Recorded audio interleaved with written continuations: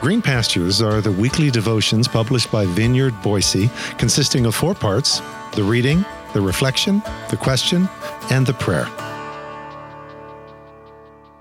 Green Pastures Sunday edition for Sunday, August 21st. Francis and Clare. Okay, this is one of my favorite stories of St. Francis as told by Mirabai Starr in her short work on the life of St. Francis, which she calls St. Francis of Assisi, Brother of Creation. This story involves his unique relationship with Clare, one of the sisters, and illustrates beautifully the power of such meaningful relationships as we would find in a school of personhood. So, did this story happen? Oh, maybe. Is it true? Absolutely. Here's how the story goes. "All I ask is to share a meal with you, Father," Clare pleaded when Francis visited her at San Damiano. "It's not so simple, sister," he replied.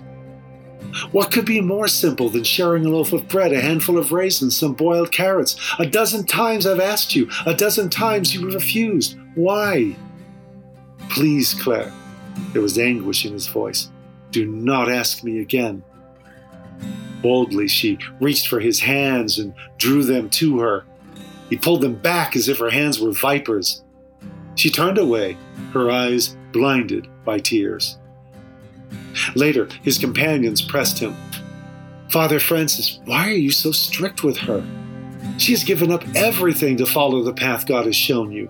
Her wealth and privilege, her beautiful hair, physical intimacy, her love is pure.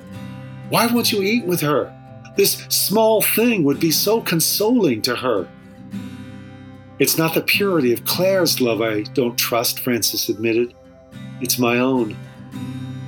But the brothers persisted, and Francis finally relented. Knowing that Clare had been cloistered for a long time, Francis arranged a meal to be served at St. Mary of the Angels, where Clare had first cut off her long golden curls as a sign of her pledge of devotion to Lady Poverty. When the day of her meal with Francis arrived, the brothers escorted Clare to St. Mary's. She prostrated herself before the altar of the Blessed Mother and lay still for a long time. Finally, the brothers lifted her to her feet and led her outside where Francis had prepared a simple lunch and laid it on the bare ground. As they sat down to eat, Francis began to speak about God. He held an olive in his hand, but it never reached his lips. Clare picked up a cup of water and immediately put it down again. Their knees were almost touching. Their faces were luminous. The companions stood nearby in reverent silence.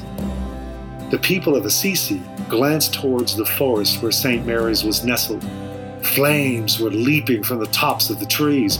"Fire! Fire!" they yelled. Someone rushed up the bell tower and sounded the alarm. Others filled buckets, loaded them onto donkeys, and raced towards the conflagration. But when they burst into the clearing where the church stood, nothing was burning. Nothing but the hearts of Francis and Clare, who sat together in divine rapture, their tongues silenced by grace, their eyes lifted towards the invisible realm from which the holy fire came. When the meal was over, Clare, who had eaten nothing, left more satisfied than she had ever been in her life, so filled that she was never hungry again. But Francis was overcome with sweet emptiness, an emptiness that consumed him until the day he died.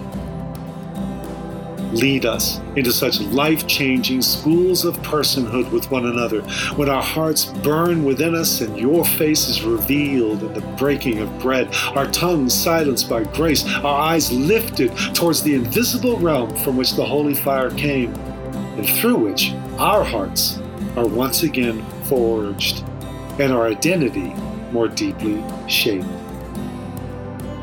Amen.